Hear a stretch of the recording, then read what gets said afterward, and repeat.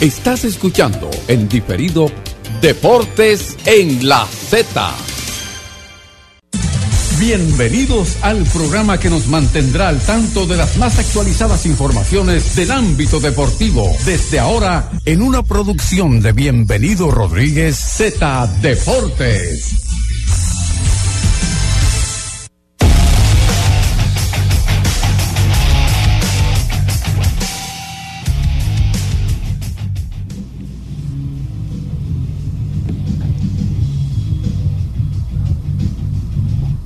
Muy buenas tardes, bienvenidos a Z Deportes. Hoy lunes, esperando que le haya ido muy bien en el fin de semana, que la hayan pasado bien, que hayan seguido las diferentes actividades deportivas, los juegos de pretemporada, que hayan estado con su familia, porque hoy hasta las 1:30 de la tarde estaremos aquí llevándoles y analizando junto a ustedes, repasando esa acción del fin de semana.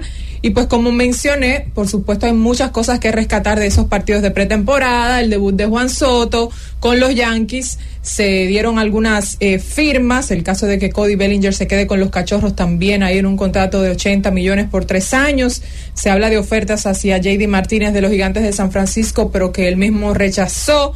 En el ámbito local siguen algunas informaciones surgiendo con el tema de las contrataciones, y es que después de que se fijó la fecha del inicio de la agencia libre el 15 de febrero, óyeme, todo lo que antes y después ha sido muchos movimientos y muchas transacciones, y nos imaginamos que esta semana no va a ser diferente, porque esta semana ya inicia también el mes de marzo.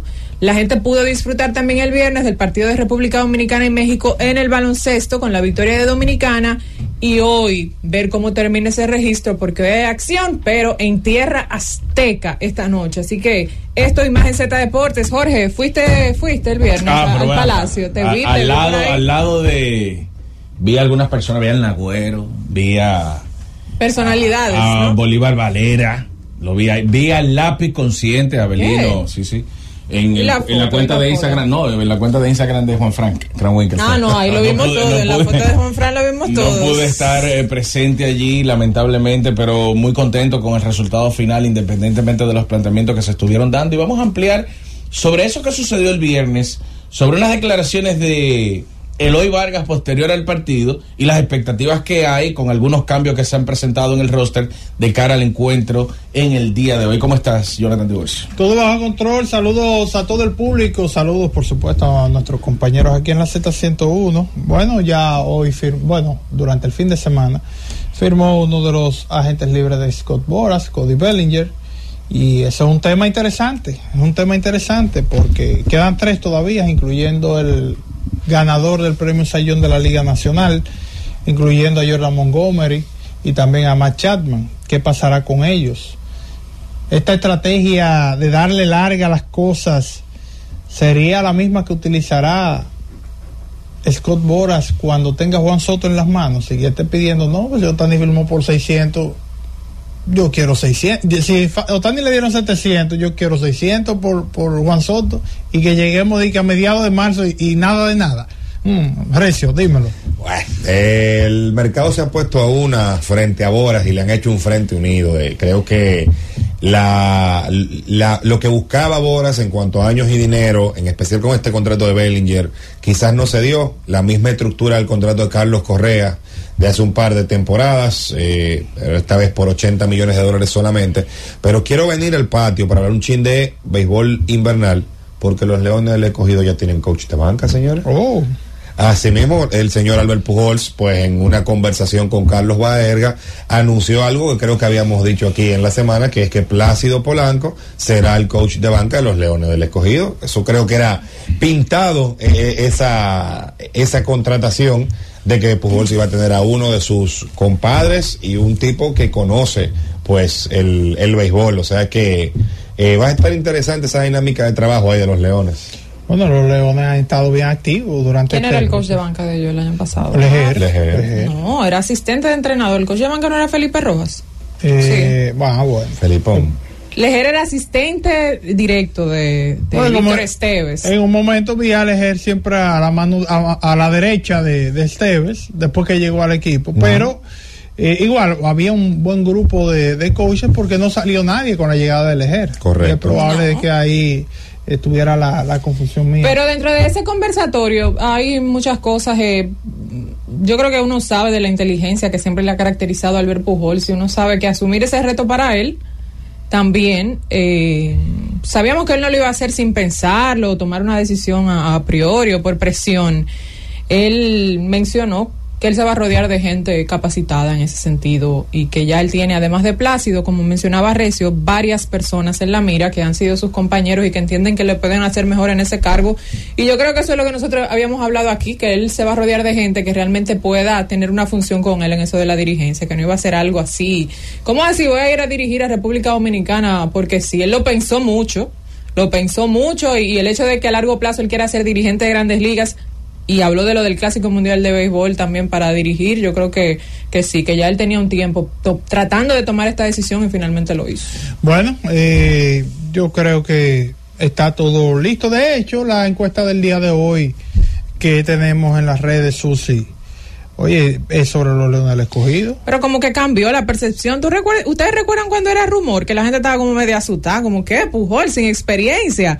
Y desde que ese hombre lo nombraron, todo el mundo, todos amamos a Pujols. Bueno, la encuesta que usted puede opinar todavía, que menciona Jonathan, que está en Z Digital, es ¿qué le ha parecido los movimientos del Escogido?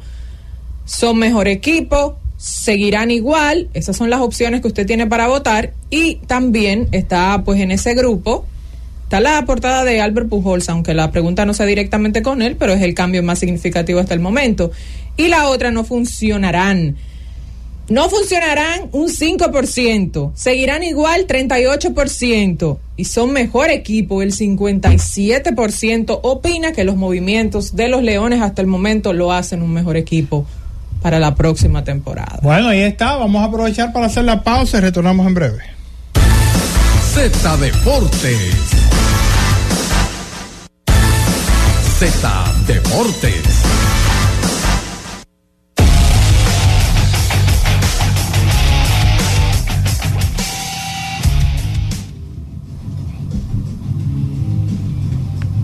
Entonces, victoria de la República Dominicana contra México. ¿Tú sí lo viste, Jonathan? Yo lo vi, pero... ¿Por televisión? Sí, lo vi por televisión. ¿Y qué? ¿Ustedes ya no? ¿Y es verdad que están 700 pesos arriba la taquilla? No sé. Ahora, yo conociéndome, a lo mejor por eso no fui. No, pero en el site oficial yo la vi a 500 pesos. La de 500. arriba, 500 pesos. Ok. Pero... 500 pesos antes de iniciar el juego, tú sabes que eso se especula mucho. Puede ser que ahí, tú sabes, en el calor. Mucho en el mercado negro. 700. Ahora, lo que no fue un lleno total, se esperaba que no fuese un lleno total. No por falta de figuras, sino porque... No, figura había, porque ahora los juegos de la selección se han convertido en un bitilleo increíble. Bitilleo increíble. Por el rival, por el rival. Yo creo que por el rival, creo que México también no era una selección que provocaba, más allá de una intriga de se podía ganar o perder el partido, era saber de cuánto República Dominicana iba a terminar dominando. Fue el debut, como mencionábamos desde la semana pasada, que iba a ser el debut de David Díaz como dirigente de la selección. Nadie pone en tela de juicio los logros obtenidos por David, digamos que en su carrera, es parte de un aval codiciado por muchos dirigentes aquí en el patio, pero la verdad es que en los últimos años no podemos decir que David ha sido un dirigente tan exitoso como lo ha sido en toda su carrera. A eso nosotros le vemos algunos movimientos dentro del cuadro titular, la presencia del capitán Víctor Liz, Ángel Luis Delgado, que son conjuntamente con Eloy Vargas los más veteranos del equipo, pero un núcleo nutrido que se esperaba desde el inicio del partido que fuera dominante con relación a la selección de México, y no quedó a deber. Vimos una primera mitad donde David Díaz estaba tratando de identificar con cuáles jugadores iba a terminar el partido jugándolo. Al final, las decisiones que tomó, como hubo un resultado positivo que se tradujo en victorias, provocó obviamente que todo lo que él haya hecho en esos 40 minutos en la cancha tuviera al menos evidente sentido. Y hay que destacar que no sé cuál es el plan a largo plazo, porque ya lo ha dicho el presidente de la Federación Dominicana de Baloncesto, el ingeniero y máxima autoridad del baloncesto de la República Dominicana, Rafael Uribe, que el compromiso de David Díaz como dirigente con la selección es en este proceso de ventanas.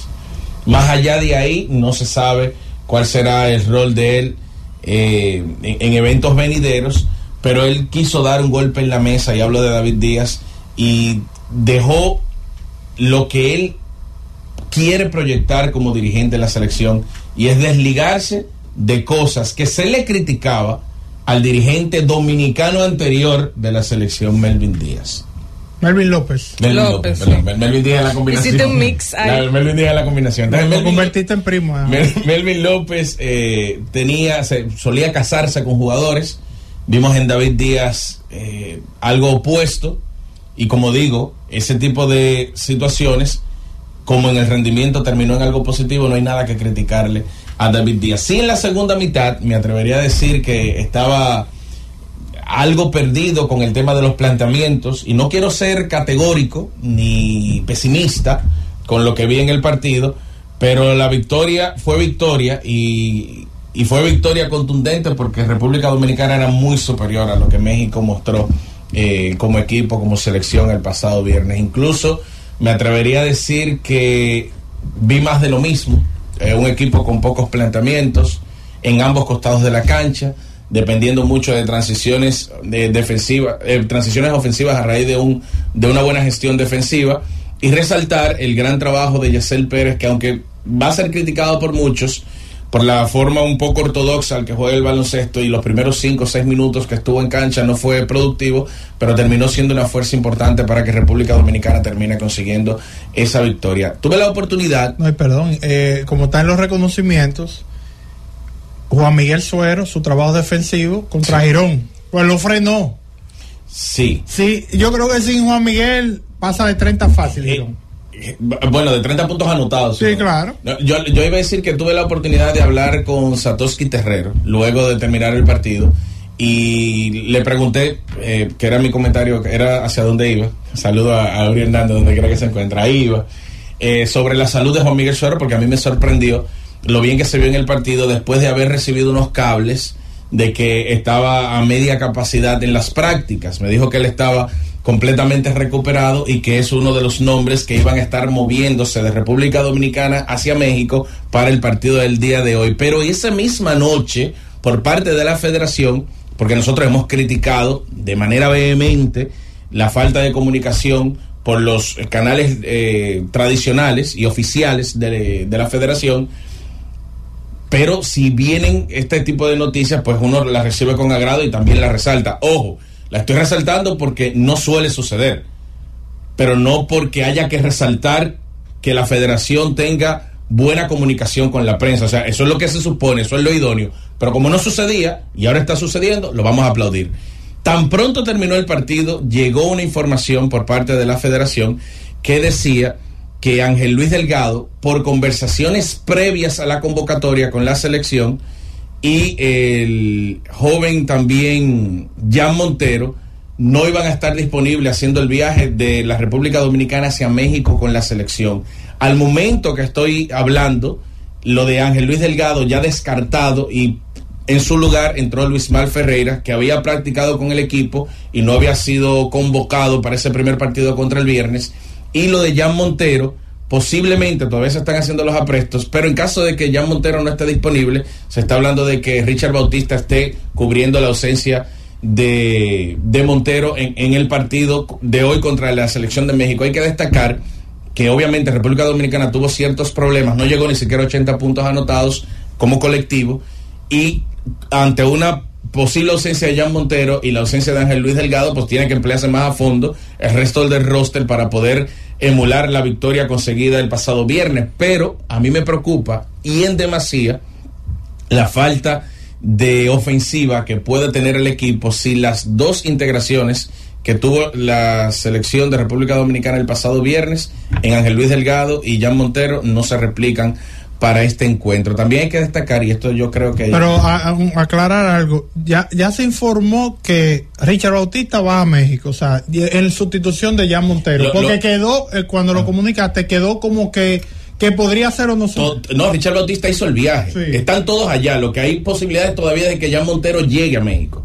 Eso todavía no está descartado. Porque ellos mandaron una nota ayer diciendo que se une a la selección. Bueno, la información que tengo es que todavía en el día de hoy hay posibilidad de que Jan Montero llegue y pueda jugar, que estaban haciendo los aprestos necesarios para que no sea Jan Montero una ausencia contra México. Sin embargo, después del partido, dentro de esa reunión habitual que hay por parte de los jugadores con la parte de prensa en el tabloncillo del Virgilio Travieso Soto, Eloy Vargas se estuvo refiriendo a una situación que se dio en medio del partido donde tuvo que salir del encuentro y recibir unos puntos, y mencionó que en la ambulancia no habían ni hilo ni agujas para poder hacer ese tipo de procedimiento.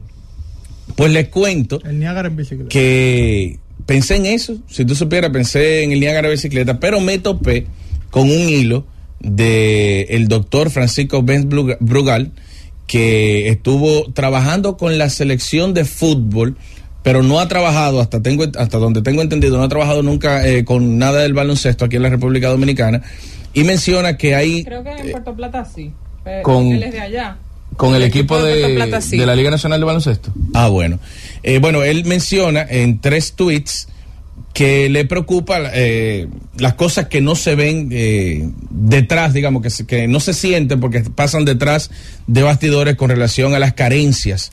Y habla de la ambulancia y dice que el jugador no debe de ser atendido por un paramédico en una ambulancia, que eso no se estila en un evento y menos de magnitud internacional.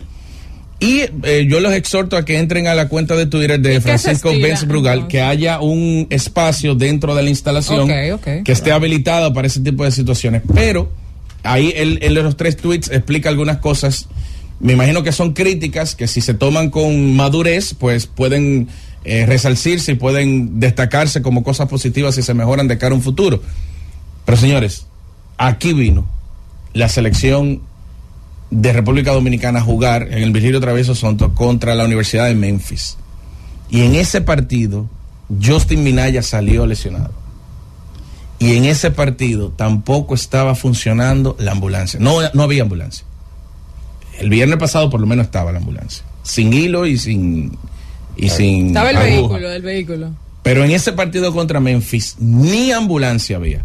Y se lesionó Justin Minaya, jugador que hoy en día representa a la República Dominicana en la NBA con el equipo de Portland Trail Blazers. Entonces, que ese tipo de cosas, que al parecer son reincidentes, en un evento de esa magnitud que se llena, porque es un evento que genera atención del público, expectativas del público que no va al estadio, pero que no va a la cancha, pero que sí le quiere dar seguimiento a través de las diferentes plataformas a lo que sucede en el juego, y económicamente es rentable para la federación. Yo te voy a decir lo que yo pienso. Yo creo que es una irresponsabilidad de quienes montan el evento, llámese como se llame, porque aquí estamos viendo, fue Eloy, fue algo manejable, pudo haber sido algo peor, y que los primeros auxilios puedan definir si una persona vive o no, de cualquiera de los que estaban ahí dentro.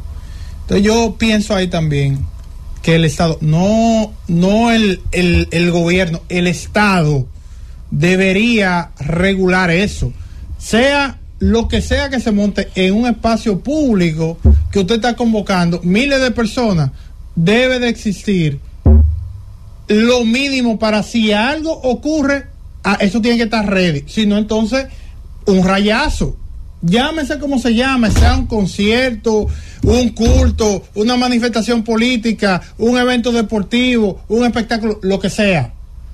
Si ahí se van a convocar 10,000 personas, ahí tiene que haber una ambulancia con todo ready. Si pasa algo, que pueda responder. No puede ser que para darle 3 punticos de sutura a una gente de que no hay hilo, no hay nada. ¿Y qué es eso? Eso no es locura. Eso es un bochorno. Eso no es locura. Eso pudo haberle ocurrido y pasar una vergüenza a un jugador mexicano. Y tuviéramos en México. Que no deja de ser vergüenza. Lo que yo siento es que la capacidad de asombro en la República Dominicana. Pero lo manejamos interno, por eso aquí. Yo digo que la capacidad de asombro, o sea, en un evento de esa magnitud, que no haya hilos ni aguja para coser, para darle 6 puntos a un jugador internacional como lo es Eloy Vargas, porque yo quiero... Es que no importa quién sea. No, es que sí importa. No importa porque quién sea. No puede ser, te voy a explicar, porque es que tú le estás dando tú lo estás viendo como yo, obviamente, tú lo estás viendo de cara al evento. Y eso yo te lo respeto. Lo que pasa es que hay ciertos estatus dentro de la selección que no se compara con otros. O sea, donde juega Luis Mar Ferreira, no juega ya Montero. Sí, Jorge, pero en tema de salud, pero si no, le pasa lo que te quiero decir, es lo mismo. Pero, sí, vuelvo y digo, es que yo no estoy hablando de la persona, yo estoy hablando de la institución que le da el permiso al jugador. O sea, yo estoy pensando en el equipo que le dice al jugador, ve. Entonces, si Andresito Feli, el presidente del equipo donde juega Andresito Feli, ve el video que subieron del hoy, es una vergüenza. Y una posible animadversión por parte de esa persona que puede provocar incluso que se le niegue el permiso. Es una realidad. Eso pudiera es una realidad. Eso pudiera ser. O sea, por eso yo digo, nosotros estamos pensando en el evento, pero yo estoy pensando en el estatus del jugador. Porque aquí, así como está Luis Mar, sin faltarle respeto, pero realmente es un jugador local. Juan Miguel Suero, un jugador local. Richard Bautista, jugador local. Pero hay jugadores que juegan en Europa. Ángel Luis Delgado se mueve de Europa para venir aquí a jugar a un evento representando a la selección dominicana, donde si él sufre cualquier tipo de lesión, no hay ni siquiera una forma en el lugar de atenderlo. Yo no estoy privando a nadie de manera específica, ni estoy culpando de manera específica a nadie sobre el tema, pero la verdad es que si eso llega, si esto trasciende a nivel internacional, la vergüenza es muy Ahora, grande. yo me pregunto también, la directivos locales, discúlpame Jonathan, directivos locales con expectativas de ser directivos en FIBA internacional. La parte médica, esto lo desconozco. Yo también. Y lo hago como una pregunta. La parte médica que acompaña a la selección no está en capacidad de dar 3 puntos de sutura, 6, lo que fueren. Porque lo que tú mencionas del doctor Benz Brugal, él habla de un espacio, no dice quién tiene que hacerlo. Él sí dice que no debería ser un paramédico, que el de la ambulancia. Ahora, la pregunta es, no está el espacio, ahora no hay, digamos, el Palacio sabemos que lo van a intervenir porque eso no sirve. Ahora, ¿eso es una responsabilidad estrictamente del personal de la ambulancia o el personal técnico? El personal médico, que acompaña a la selección debe estar en capacidad de solucionar un problema como ese. Eso como que un problema que entiendo que se puede solucionar sin mayores contratiempos, más allá de lo de la ambulancia. Es lo que yo pienso, la lógica, pero no lo sé. Se supone que debe ser así, ¿no? Que ellos también, o quizás eso pasó, que primero acudieron a la ambulancia y después al cuerpo médico, porque no lo sabemos, porque al final me imagino que hubo una solución con el tema de los puntos. Ahora, el culpable de todo eso es FIBA. Lo que permite sí, que se monte un evento óyeme, así, sin medir ese tipo dentro de las impresiones de lo que dijo Eloy, me vi mucha gente, no uno ni dos, mucha gente diciendo, ay, pero Eloy, te queja de todo, celebra que ganamos. Señores, si no lo hace Eloy, locura, en una victoria, aprovechando el tema de su liderazgo, ¿quién lo va a hacer? Yo no veo mal con que él se queje en una situación viniendo de una victoria y demás, todo lo contrario, eso se valora, que él se tome el tiempo de que las cosas puedan mejorar más adelante, un tema que le afecta a ellos directamente si le pasa algo, y no uno ni dos, no, Eloy quiere ser presidente inclusive había uno que decía que él quiere ser presidente de la asociación de baloncesto y que por eso él siempre encuentra algo malo en el panorama. Señores, bájenle un chin. Si no había con qué coserlo. Y él que fue el agraviado en esta situación. Porque yo te voy a decir una cosa, vamos a estar claros. Ocurre ese evento ahí. No hay quien le dé 2 puntos a nadie ahí. Ok, llévatelo con una toallita y llévalo al central. Se solucionó el problema. Sí. Al hospital central que está ahí mismo. A pie se puede ir caminando. Eso es. Me imaginaba. Eso es una caballá. Pero yo pienso en algo que pudo haber sido peor. Claro. Por eso yo me voy a lo general y me voy no al evento de baloncesto. Porque lo que tú planteas es muy válido. Yo me voy a que esa instalación como otras sirven para montar diversos eventos que convocan mucha gente. Entonces, óyeme, eso le pudo haber ocurrido, no sé, tal vez alguien puede necesitar en algún momento que un paramédico lo atienda de vida o muerte en lo que llegan a un centro, claro, a un hospital, y que de eso dependa la vida de una persona. Y no estamos ready, entonces hay que buscar la vuelta. Y si hay un responsable que monte el evento, pero tiene que haber un responsable desde el Estado que le ale la oreja al que monte el evento. Claro. Y le diga, sí, hey, eso no puede volver a pasar. Pero en este caso, de manera puntual, yo entiendo que debía de haber, o debe de haber, en cualquier evento internacional de la FIBA, un activo que valide este tipo de situaciones previas a que inicie un partido. O sea, hay que tomar cartas sobre el asunto, porque si no hay capacidad o deseos de tener de forma óptima un ambiente para que los jugadores puedan recuperarse de situaciones como la que nosotros hemos visto, la de Justin Minaya, ayer el pasado viernes la de Eloy Vargas, ¿qué hace el órgano rector? El órgano rector. ¿Qué hace FIBA al respecto? Multa. Quita sedes. O sea, ¿qué hace al respecto? Porque hay que tomar cartas sobre el asunto. Claro que sí. Bueno, vamos a la pausa y retornamos en breve. Z Deportes. Z Deportes.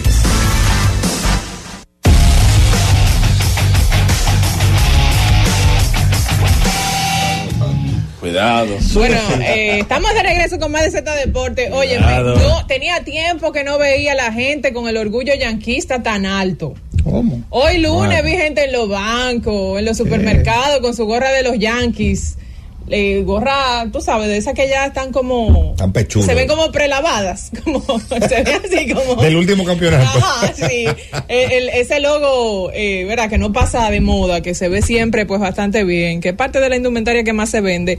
Combinado con ese cuadrangular de Juan Soto en su debut, señor, el yanquista estaba con el pecho para afuera ayer y hoy. O sea, yo no... Tiene que tener un récord, Juan, de shares ese jonrón de Juan Soto. ¿Quién no subió ese jonrón de Juan Soto? He de admitir que a Soto le queda bastante bien el uniforme de raya de los Yankees. Sí, una cosa. Parece un Yankee. Parece un Yankee de tiempo, de tiempo. Sobre todo que él tiene algo que se exige en la organización. ¿Qué? El lampiño. Sí. Oh, sí. O sea, él va de robo ahí, ¿eh? Sí, es verdad, O sea, es verdad. no es como Gary Cole. No, Alex Verdugo, que parece otra gente ahora sin la barba. Sí, ¿no? pero tiene su cadena, le dejaron todas sus cadenas. No, pero eso fue para la sesión de fotos, espérate. No, pues yo lo vi hablando con Aaron Judge con un collarín, con un collarín en el dugout, sí. Pero eso es... No diamantico. No diamantico, sí, pero que no se vean. Pero Luke Boy, que parecía dominicano con ese cadenerío, también jugaba con un cadenón, señores, sí. Lo entraba por dentro y cuando corría... El contraste más grande que yo he visto en los Yankees... no, espérate, he visto varios. Pero esos dos ex jugadores de los Mediarrojas de Boston, Kevin Youkilis y Johnny Damon. Dos seres humanos diferentes. Totalmente distintas. Así mismo es. Pero sí, ese cuadrangular de Soto en el debut oficial de él junto a los Yankees en Spring Training fue en su segundo turno. En el primero había conectado bien sólido hacia la segunda base, aunque fue rodado y lo sacaron de out, permitió que un corredor que estaba en la segunda base avanzara. Pero perdóname, en ese turno, yo vi ese turno, lamentablemente me movieron y no pude ver el segundo cuando él la saca, lo cual lamento. Pero él cae mal, él termina en el piso y yo me imagino que muchos yanquistas se llevaron la mano a la cabeza como él terminó ese swing en el primer turno. Sí, fue un swing bastante fuerte, él terminó de rodillas cuando intentó salir hacia la primera base. Estoy seguro que hubo más de uno que aguantó la respiración, incluyendo Boras. Empezando con Boras. Entonces sí, realmente fue un digamos un debut prodigioso de Juan Soto, que es lo que ellos esperan. Fue un batazo por la banda contraria. Soto tiene una fuerza y eso a mí me sorprende. Soto es zurdo y le da para el left field como si fuese un derecho. Sí. Y le dio a esa bola que llegó hasta el marcador, y yo creo que eso es lo que los Yankees van a esperar de él y Aaron Judge haciendo pues mancuerna en la alineación, pero en términos generales se ven bastante bien estos Yankees. ¿Usted sabe también quién debutó con honrón ayer? ¿Quién? Y que lo vi, confirme, está más gordito. Rafael Devers. No, Rafael yo te Devers dije también. que ese abrigo lo ayudó porque él se ve gordito. Rafael Devers pues ayer debutó en entrenamientos primaverales y conectó un palo también que casi le saca del estadio de ellos allá en Clearwater Tú sabes que siempre recuerdo que Devers nos dijo a nosotros que le gusta su arroz con coco. Pues como él es de Samaná, su comida... Se hace mucho, todo con coco. Todo pescado, con coco. moro de sabroso. guandule. Ay, mi madre. Y bueno, yo creo que sí, la expectativa es muy alta. Había un gran ambiente, una buena cantidad de público viendo el partido de los Yankees el día de ayer. No es para menos tener el debut de Juan Soto, uno de los principales movimientos que se dieron durante la temporada baja. Aunque faltan movimientos y uno espera de que la gente importante que aún no ha firmado pues lo haga lo más pronto posible. Mañana se dará el otro debut, que es el de Shohei Ohtani. Está anunciado para mañana con el equipo de los Dodgers de Los Ángeles. Y en un partido ese de los Yankees, donde también Aaron Judge, que estuvo jugando en el jardín central, pues Aaron Judge conectó un par de imparables, incluyendo un doble. Y entonces... se vio bien, corriendo George como sin molestia, se vio normal jugando, que es lo que esperan los Yankees. Yo lo que veo un entusiasmo muy grande en los Yankees, y es como que hay algo especial que obviamente el equipo nada más no trajo a Soto, sino que ha hecho otros movimientos.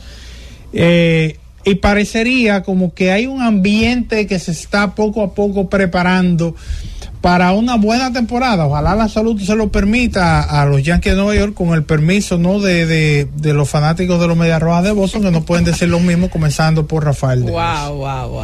Miren, ayer en esos dos partidos lanzó Carlos Rodón 2 entradas y 2 tercios, solamente pues una carrera limpia. Del otro lado, porque jugaron 2 juegos, Marcus Stroman sí, 3 carreras, 2 de ellas limpias, pero lo que más me gustó de Stroman fue la entrevista que dio después dijo, no, el inicio que tú esperabas, un partido de entrenamiento, se hacen muchas cosas y muchos ajustes, es como un probatorio, ¿verdad? Sí. Y él dijo, no, pero con los Yankees yo no siento ese sentimiento de presión, me siento tranquilo, sé que es de esos equipos que si me va mal, la cosa fluye. Yo nada más dije, mira, espero una primera salida, sí, o una segunda. Sí, mira, que tú mencionamos a Boston, en las últimas horas se ha empezado a reportar que ellos están intensificando las conversaciones con Jordan Montgomery. De hecho, en este fin de semana, pues tuvieron una reunión virtual vía plataforma Zoom, según se anunció Bosterolny de ESPN, y está Boston tratando de dar un movimiento de impacto, que es lo que sus fanáticos pues están esperando en estos momentos, y que todavía el equipo pues no ha logrado, para animar un poco esa base de fanáticos, que creo que este 2024 ya lo están dando por perdido ahora en febrero. Sí, es preocupante, sobre todo para los fanáticos de los Medias Rojas de Boston. Y nada, Montgomery, que también es uno de esos agentes libres que pertenecen a la sombrilla de Boras Corporation, al igual que Blake Snell y Matt Chapman. Vamos a ver qué pasa con esos agentes libres. Vamos a aprovechar para hacer otra pausa, y al regreso entonces vamos a hablar de Bellinger y el contrato de Bellinger con el equipo de los Cachorros de Chicago. Z Deportes. Z Deportes.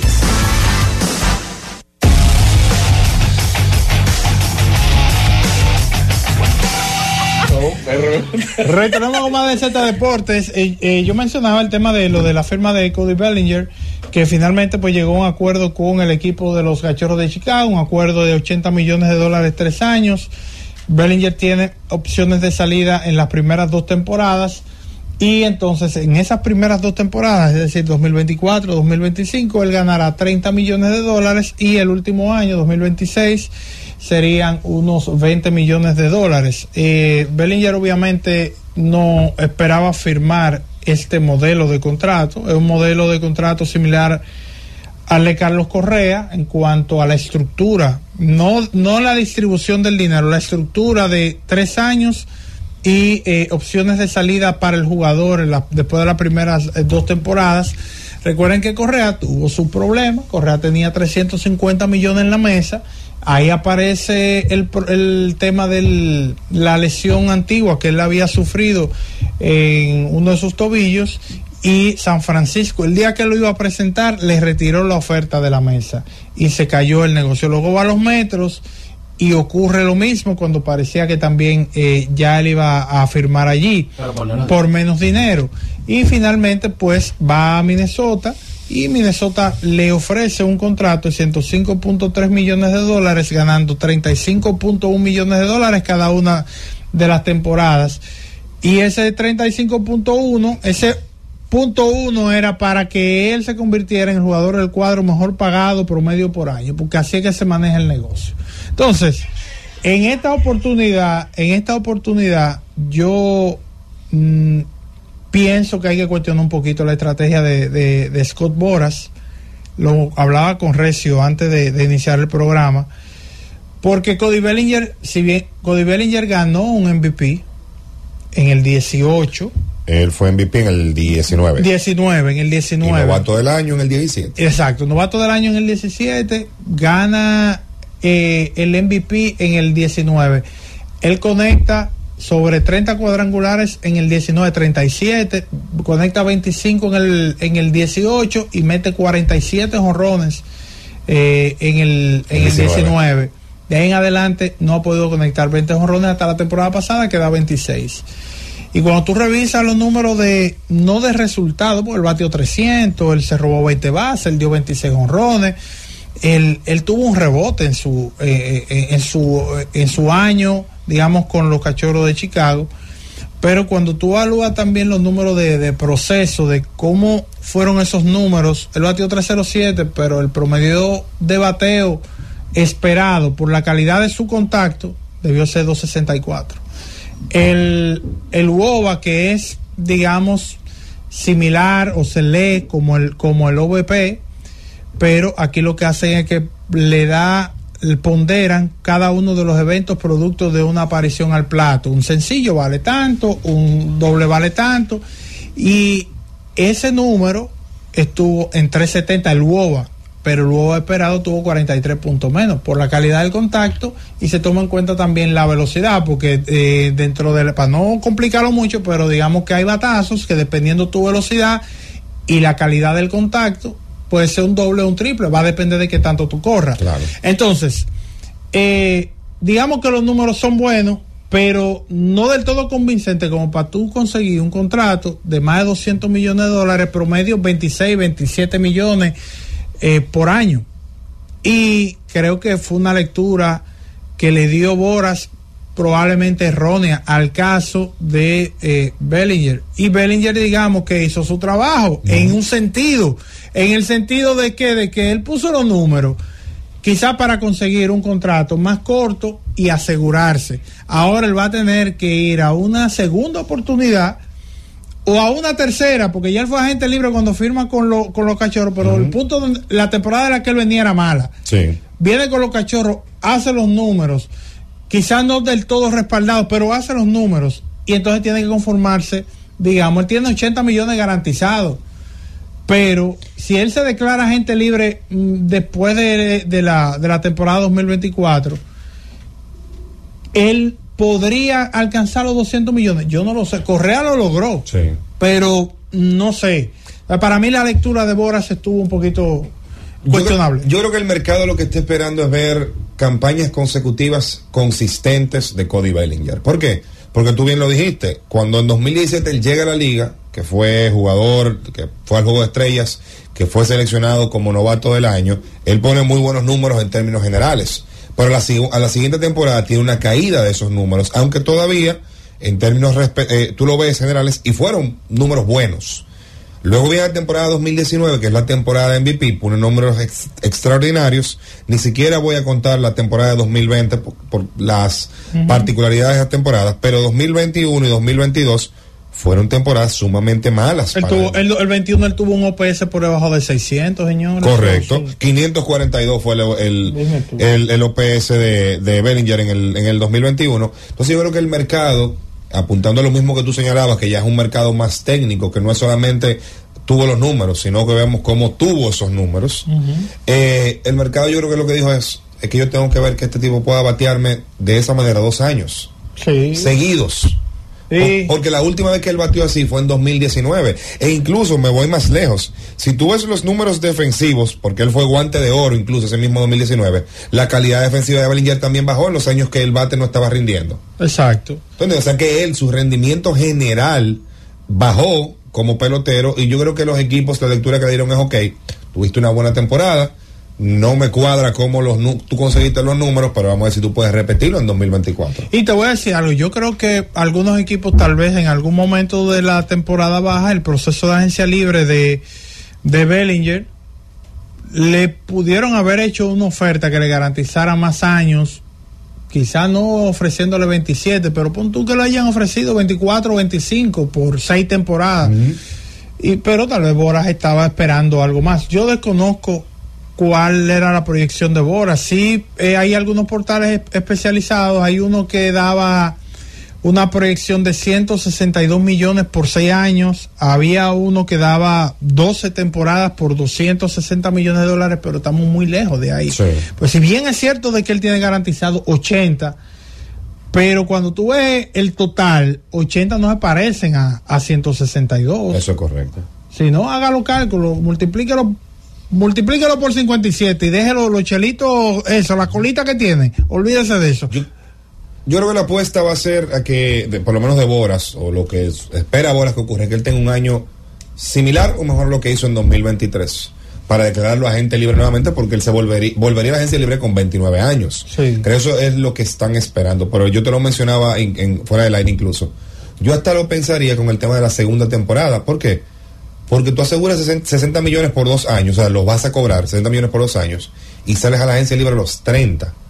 O sea que todavía en ese caso tú pudieses buscar un contrato de 6, 7 años que te pague más o menos por ahí entre 25 y 27, que creo que es lo que ellos están buscando, y todavía tienes el tiempo para hacerlo. No, y pudiera ser, él no está aspirando a un contrato, digamos, como el de Aaron Josh.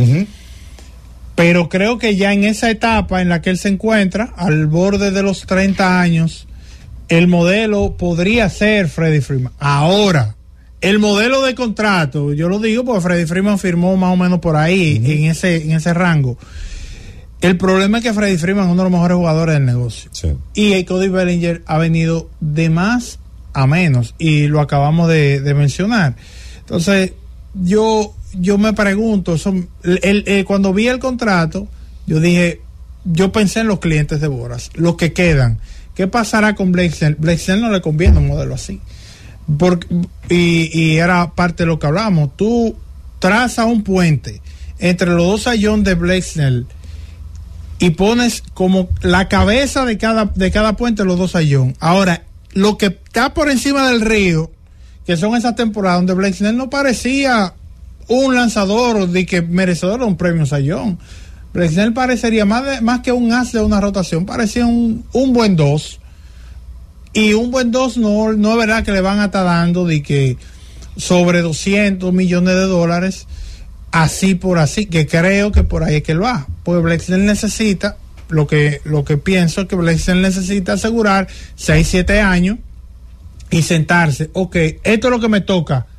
Blake Snell necesita un Carlos Rodón, un contrato así, tú sabes, para asegurarse y ya, porque ya le está entrando en una etapa que eso le funciona. Montgomery, lo que pasa es que hay una escasez de picheo. Sí. Y entonces Montgomery viene de ser un lanzador clave en un equipo que viene de ganar una serie mundial.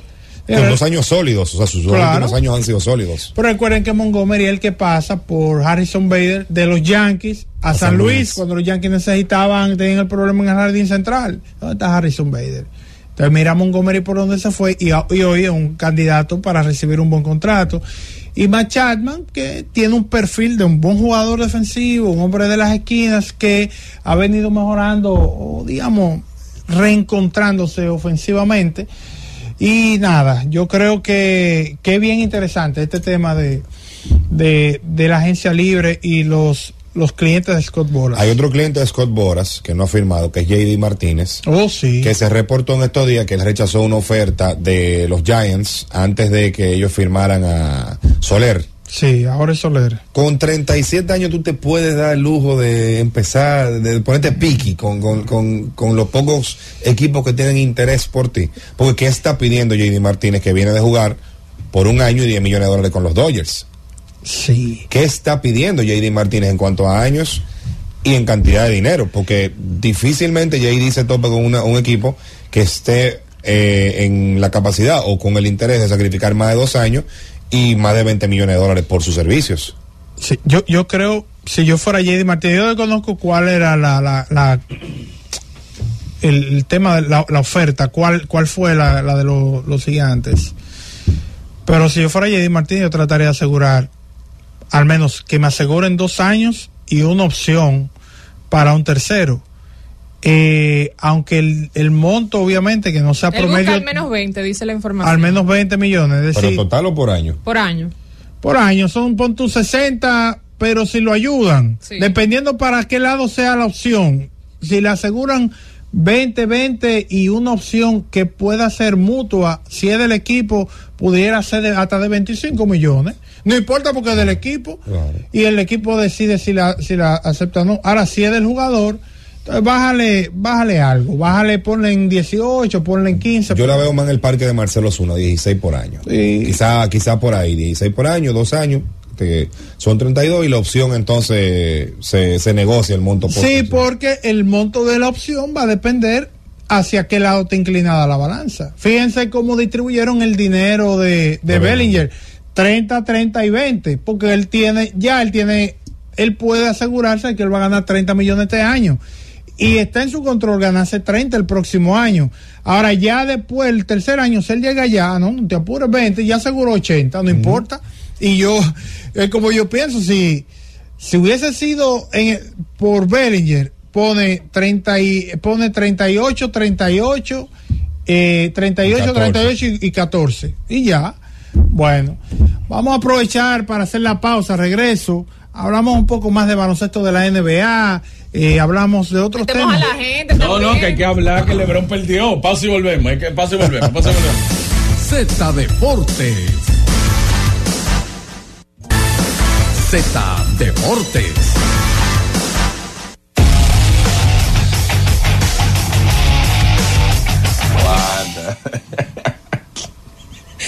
Retornamos, miren, vamos a hablar un poco de lo que estuvo ocurriendo ayer, porque ayer se hizo historia. De hecho, creo que la semana pasada mencioné un dato, no recuerdo de quién ahora, que al final del dato tenía la cola, ¿verdad? Tenía el apellido de no se realizaba desde Will Chamberlain, y alguien aquí en cabina, no se fue recio, Jonathan, dijo, tiene que ser algo bueno, porque desde Will Chamberlain como que se menciona mucho como referencia, desde Will Chamberlain no se hacía tal cosa. Ayer de nuevo, Nicolás Jokic hizo algo que no se hacía desde Will Chamberlain. Ese tipo es demasiado. Pero lo de Jokic es contra Golden State. Y el equipo de Denver terminó ganándole a los Warriors ayer. Señores, y yo me puse a buscar. Yo dije, pero ven acá, pero tiene un relajo Jokic contra Stephen Curry en los últimos partidos. Y efectivamente, en los últimos 5 encuentros de Nicolás Jokic contra los Warriors, el récord de Denver es 5-0. Y si a eso le sumamos el relajo que tiene Jokic contra los Lakers desde los playoffs pasados en la final de conferencia, donde Denver barrió a los Lakers, pues más los 2 partidos que llevan esta temporada, son 6 victorias en forma consecutiva. Que si sumamos a los Warriors y a los Lakers en sus últimos 11 partidos contra Denver, 11-0 Denver. Yo creo que el relajo debe ser con orden. Él está desde hace tiempo en la discusión, a tal punto de que Jokic ha sido considerado el mejor jugador de la liga, no por su rendimiento en esta temporada, ni en la temporada anterior, que dicho sea de paso, no siquiera fue MVP, el MVP fue Joel Embiid. Es que duró 2 años siendo el MVP, y a nivel de producción la temporada pasada se entendía que era un tercer año en forma consecutiva, aunque los votantes son algo reacios con la idea de darle a un jugador 3 veces al hilo el jugador más valioso. Oye, cosa que no sucede desde el 86, que vimos el tercer MVP desde Larry Bird. Eso se está guardando como para alguien que no es Nicolás Jokic. Incluso tenía el carril de adentro en Embiid este año para ser el MVP, pero los temas de lesiones obviamente lo sacaron de la conversación. Y eso sí se da con cierta frecuencia, que te dan el MVP, mantienes el nivel, el equipo está en un buen momento y tienes una actuación destacable, eres el MVP nuevamente. Ahora para el tercer año se acabó el relajo. Porque mira, nosotros podemos salvo Russell Westbrook, ¿verdad? Porque Russell Westbrook no tenía el respaldo del récord del equipo. cuando él hizo el triple doble, él no era, regularmente un jugador no gana el MVP cuando su equipo está debajo del cinturón de clasificación. Aunque ya vimos a Jokic ganar un MVP con Denver quedando sexto, al igual que Oklahoma en esa temporada que Russell Westbrook consiguió. Pero ¿y al año siguiente qué hizo Denver? Quedó sexto. No, Denver mejora precisamente por lo que tú mencionas. Y es algo que nosotros hemos visto muchísimo. Incluso nosotros pasamos por un MVP en base a rendimiento cuestionable de la prensa votando a favor de Steve Nash, y bajo la premisa de que mejoró su producción y el equipo de Phoenix mejoró aún más su rendimiento, tuvieron que premiarlo de nuevo y darle un MVP. Si era dudoso el anterior, fue más dudoso todavía el segundo, pero ya después de ahí hemos visto cómo las estadísticas de última generación han llegado a las puertas de los votantes y son menos las injusticias que se van dando con relación a la entrega de esos premios. Pero Jokic, con 11-0 sobre las dos últimas caras de la NBA, aún así, no es considerado cara de la liga. Podemos mencionar que uno de los mejores jugadores de la liga, y podemos decir incluso, a nivel de consenso, de cada 10, el que más % tiene en una encuesta de ser el mejor jugador de la liga en la actualidad, sin temor a equivocarme, sería Jokic. Ahora, pero la cara de la liga no. Pero ahí entra, por la cara de la liga es una cara mercadeable. LeBron es mercadeable, es Stephen Curry también. Claro. Jokic no tanto. Pero un tipo que no le importa. Pero los mercadeables se enfrentan a él y no le ganan. Pero la cara de la liga no tiene que ver con 100% con rendimiento. Ya los tipos hicieron su tarea. Yo estoy de acuerdo. Lo que pasa es que el tipo... Jorge, permíteme ponerte un ejemplo. Claro. En la NFL, Patrick Mahomes es la cara de la liga. Claro. Él le perdió a Brady. Nunca le pudo ganar en postemporada. Mira. Para que tú veas. Mahomes. Bueno, pero también hay un relevo generacional. Claro, un tema generacional. Yo creo que nosotros no vimos lo mejor de Brady versus lo mejor de Mahomes. Obviamente no lo vimos, pero o sea, el más ganador en la historia de la liga. Se da. ¿Tú entiendes? Y que lo venció 2 veces en postemporada, incluido un Super Bowl. No era la cara. Aunque se enfrentaban y tuvo mejor récord en el versus. Y la NBA hubiese querido ver una final Kobe versus LeBron. En un momento cuando era el debate. Pero la verdad es que LeBron ahí no estaba a la altura. No importa que no cuando los Lakers llegaban, se quedaba esperando a Cleveland, pero LeBron no estuvo a la altura. Ya eventualmente, Kobe envejeciendo y con problemas de lesiones, LeBron se mueve de equipo. Y conjuntamente con Wade y Chris Bosh termina llegando a la te voy a hacer coro en ese comentario. Pero siguiendo el comentario, lo que quería decir es que la cara de la liga no necesariamente va de la mano con el rendimiento, y lo estamos viendo con Jokic. Y si tú quieres agregarle una tercera cara a la liga, que no sea LeBron James, que no sea Stephen Curry en los últimos 10, 15 años, tiene que ser Kevin Durant. Y el récord de Phoenix contra Denver es de 5-2 en los últimos 7 partidos. Y promedió un triple doble contra Phoenix. Y le ganó en la postemporada también 4 partidos. Y esos 2 encuentros Phoenix se lo ganó en una serie que se definió en 6 encuentros. O sea, que Jokic contra Curry 5-0, LeBron 6-0 y Durant 5-2 tiene 16-2 en sus últimos enfrentamientos. Y el tipo, nadie, pero que no es que le importe a él tampoco, pero nadie habla del dominio que está teniendo Nicolás Jokic contra los que los fanáticos tienen como favorito en estos momentos. Sí, creo que hay algo que los fanáticos tienen con Jokic. ¿Qué? Y yo lo mencionaba en el caso de Kevin Durant. La gente que ve el baloncesto respeta a Jokic. Tal vez es probable, es como Tim Duncan. Un tipo desabrío. Era fuera de serie, pero desabrío, como un tipo aburrido.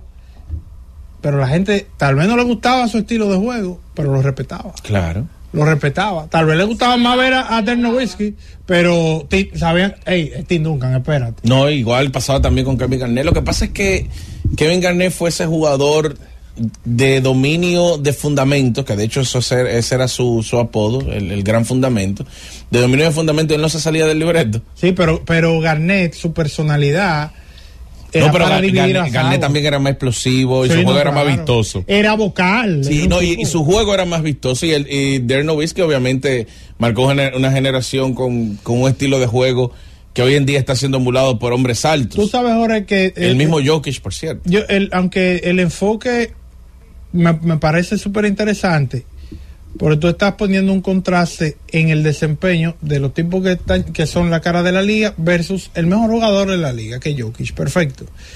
Ahora, cuando tú mencionas la cara de la liga, me pone a pensar, cuando salgan los dos que de alguna manera cargan la liga... Para mí los tres. Bueno, Kevin Durant. Sí, pero cuando ellos salgan, que tienen, como dice Rubén Blades, tienen más pasado que futuro en la liga como jugadores activos. No hay duda de eso, que LeBron podría jugar hasta los 65 años, tal vez. Ahora, hay tantos candidatos. Me lo imagino con 4 finales ganadas y 63 perdidas. Oye, me lo imagino. Pero hay tantos candidatos que tú puedes decir, wow, tiene potencial. Por ejemplo, Morant, un aura, pero ya ese, descártalo. Yo pienso mucho en alguien, yo pienso mucho en Luka Doncic. Y más por cómo va la liga, el enfoque internacional en las últimas décadas, y que lo han venido logrando. Giannis es otro. Pero yo no creo, yo no he visto todavía un jugador, el mismo Giannis, espérate, pues estamos hablando de un Giannis que queda líder en votos, y eso es popularidad. Sí. Queda líder en votos en su conferencia, pero yo no veo como, a mí no me queda claro, honestamente, porque creo que se ha prolongado tanto el dominio de LeBron como cara de la liga, que nosotros no perdimos la oportunidad de ver a grandes jugadores como cara de la liga, como es el caso de Stephen Curry, que nunca ha sido cara de la liga, ha estado en la discusión, nunca ha sido cara de la liga, el mismo Kevin Durant, y estamos viendo pasar los mejores años de Nikola Jokic, de Giannis Antetokounmpo. Por ejemplo, Embiid tiene ya 29 años. Y nosotros no podemos decir que ellos son cara de la liga porque todavía hay un tipo con 21 temporadas acaparando la atención de prácticamente el 70% del universo de fanáticos. Pero eso no es del todo malo, porque lo que pasa es... ponte una imagen de un gráfico de pastel, y en el 2011... ese gráfico de pastel, LeBron tenía una porción grande, claro, que la tiene hace mucho tiempo. La otra porción que queda, que no es de LeBron, entonces comienza a dividir. Cuando surge Curry, entonces cada temporada más exitosa, cada final, su porción es más amplia. Claro. Y así, pero es que se van dando una serie de condiciones, porque el gran grueso de la fanaticada del equipo de Golden State son fanáticos que quedan acéfalos ante la debacle que se empieza a dar con el equipo de Los Ángeles Lakers por las lesiones de Kobe Bryant. No iban a coger para donde LeBron, porque ese 2011 que tú mencionas, LeBron tenía prácticamente un 50% del pastel, pero el otro le pertenecía a Kobe. Entonces, cuando Kobe sale del escenario, en el restaurante tuyo allí, en la Churchill, que era Tim Kobe y Tim LeBron. Claro. Te retiraron el número. Claro, me retiraron el número, el 8 y el 24. Me retiraron los dos, pero mira, pero lo que te digo es que cuando Kobe deja de ser relevante, que empieza el problema de lesiones, a perderse temporadas largas, muchos partidos, ya no con el mismo rendimiento, esos fanáticos empiezan a buscar nichos. ¿Y qué mejor nicho que Golden State, con un muchacho que está cambiando el juego, tirando mucho de tres y ellos ganando, y ganándole precisamente a LeBron James? Por eso es que hay muchos fanáticos ahora de los Warriors, pero esos fanáticos de los Warriors, que hoy son fanáticos de los Warriors, empiezan a buscar otro nicho en 2 años, claro, 2 o 3 años, pero va a coincidir con los mismos fanáticos de LeBron James que van a estar buscando otro nicho. O sea, por eso es que yo creo que lo mejor que le pudo haber pasado a la liga, nosotros lo vimos en las primeras décadas, de la NBA, porque nosotros vimos el interés que había en Jerry West, Bill Russell a Jerry West, de Jerry West a Magic y Bird, a Dr. J levemente. Tú me excusas, Jorge, pero no es comparable. Ey, ¿Tú sabes por qué no es comparable? Es que yo te estoy hablando del relevo. Porque había una limitación de difusión. No, olvídate. Ahora una liga global. Sí, es que tú me estás hablando del modelo de negocio. Yo te estoy hablando de la fanaticada. Mucha o poca, la fanaticada estaba concentrada en una serie de jugadores que cuando se consolidaba uno iba de salir del otro.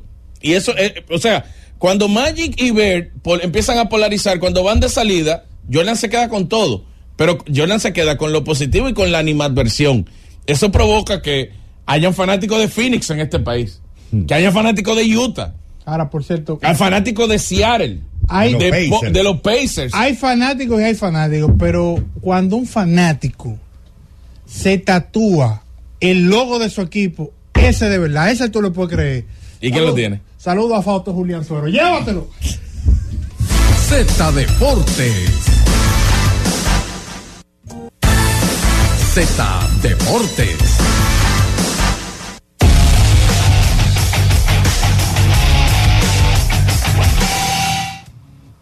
De regreso con más de Z Deportes para saludar a nuestro querido compañero Tenchi Rodríguez, que ya está ahí con nosotros. Hoy la República Dominicana se mide en su último partido en la Copa Oro frente a Argentina a las 8 de la noche. Ya había perdido de Estados Unidos la semana pasada y perdió de México 8-0. Vamos a ver cómo terminan su actuación esta noche a las 8 horas de República Dominicana frente a Argentina. Hablamos de la selección de fútbol femenino.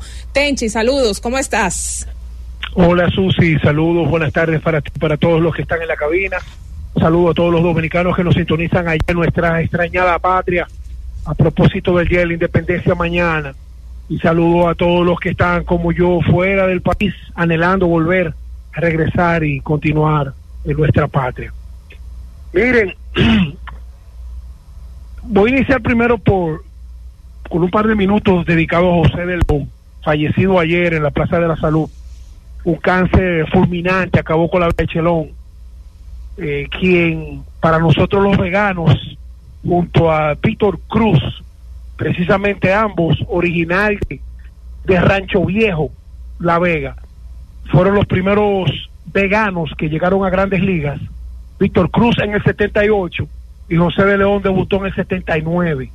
José de León se convirtió en el primer jugador dominicano drafteado en Estados Unidos que llegó a Grandes Ligas. O sea, ya de ahí en adelante llegaron los Moisés Aló y todos esos muchachos que han sido firmados y son hijos de nuestra diáspora. En el caso de León vino niño a Perth Amboy, New Jersey, y ahí se desarrolló con grandes condiciones de lanzador hasta que entonces hubo un acercamiento a los Piratas de Pittsburgh, Netalis Cruz, el chino, quien era el estado de los Piratas de República Dominicana, como hicieron con Manny Ramírez, Chilo Llenas y Cleveland, que pertenecían al draft por vivir aquí, pero se diligenciaron las cosas para ser firmado.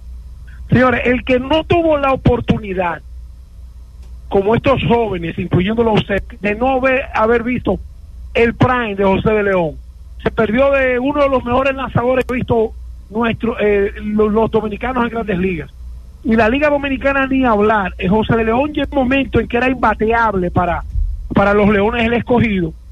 Y recuerdo como ahora que mi papá se entristeció muchísimo cuando de León, siendo vegano, y Aguilucho que lo decía siempre, fue cambiado a los Leones junto a Rafael Beliar, el chino, por Joaquín Andújar, que no lanzó ni siquiera un juego completo con las Águilas. De ahí en adelante la historia de José de León, dentro y fuera del terreno, un caballero, un hombre que su familia debe estar muy orgullosa de lo que deja aquí en la tierra con nosotros, y nosotros los veganos estamos muy orgullosos, y yo estoy entre los veganos que estamos muy agradecidos de haber sido amigo y contemporáneo, a pesar de que Chelón me llevaba 10 años a mí. Era una persona muy accesible, muy de cerca con su pueblo de La Vega, a tal punto que en la primera gestión de la alcaldía de Euclides Sánchez, él donó un camión recolector de basura, recuerdo como ahora, a finales de los 80 por ahí. Y de verdad que como vegano me siento orgulloso de haber compartido nuestro pueblo con una figura de tal magnitud, no porque haya muerto, sino por lo que dejó, lo que sembró y lo que cosechó como ser humano, José de León Chestaro. Yo le decía a Jonathan y a ustedes hace 2 semanas exactamente de que a dónde iba a meter la cara Scott Boras cuando estos jugadores que todavía están en sus manos, Snell, Chapman, Montgomery y este muchacho Bellinger, empezó el campo de entrenamiento y en los primeros partidos de la pretemporada, después de haber anunciado que el valor de Bellinger era de 200 a 250 millones, vender un cuadro por 80 millones por 3 años es un buen dinero, pero de 80 a 200 o a 250 hay una diferencia abismal. Entonces, la gente no, que como era el que más sabe, que como era el que sabe. Él sabe tanto que a la gente se le olvida que hay 30 dueños que son socios de un negocio que genera el dinero que ellos invierten y que reembolsan, y que ellos no pueden agarrar y permitirle que un solo representante se quiera burlar de ellos cuando quiere y echarle vaina. Entonces, lo que está viviendo Boras con sus principales agentes libres es como los haitianos que venden cuadros en Malecón, que empiezan pidiéndote 30,000 y terminan en 4 y en 3,000 y de una vez hasta por 900 pesos. Eso, óyeme, eso de Bellinger de 250 a 80, usted puede decir lo que usted quiera, que él gana 26 millones, con la desesperación que Bellinger vuelve a los Cachorros. Para mí, que eso no le llama un fracaso, pero sí lo puedo decir que es un handicap en contra de él, el superagente. Creo que Boras perdió esta batalla, creo. Ay, sí, y la está perdiendo. Jonathan, mira, tú y Regio hacían un análisis, tú principalmente, con relación al picheo de los metropolitanos. Y tú sabes que uno siempre vive buscando de la quinta pata al gato para sumarle, restarle o criticarle. Con lo que demostraron los Arizona Diamondbacks el año pasado, yo creo que los Mets anunciar de que no van hasta el 2025 es un error, porque ellos ahora mismo tienen a Cienga, el japonés, que debe ser el número 1 de su rotación con todos los problemas, y de ahí en adelante todos los lanzadores que ellos tienen son lanzadores que no tienen contrato a largo plazo. Con el valor de Montgomery y lo que ha demostrado ya con una serie mundial, lanzado con los Cardenales, lanzando con los Gigantes de Texas, con los Yankees, ese fue un hombre clave para los Mets, por lo menos tener un seguro de vida de 1 o 2, tu rotación segura para el año que viene. Gracias por escucharnos. Sigue conectado. Z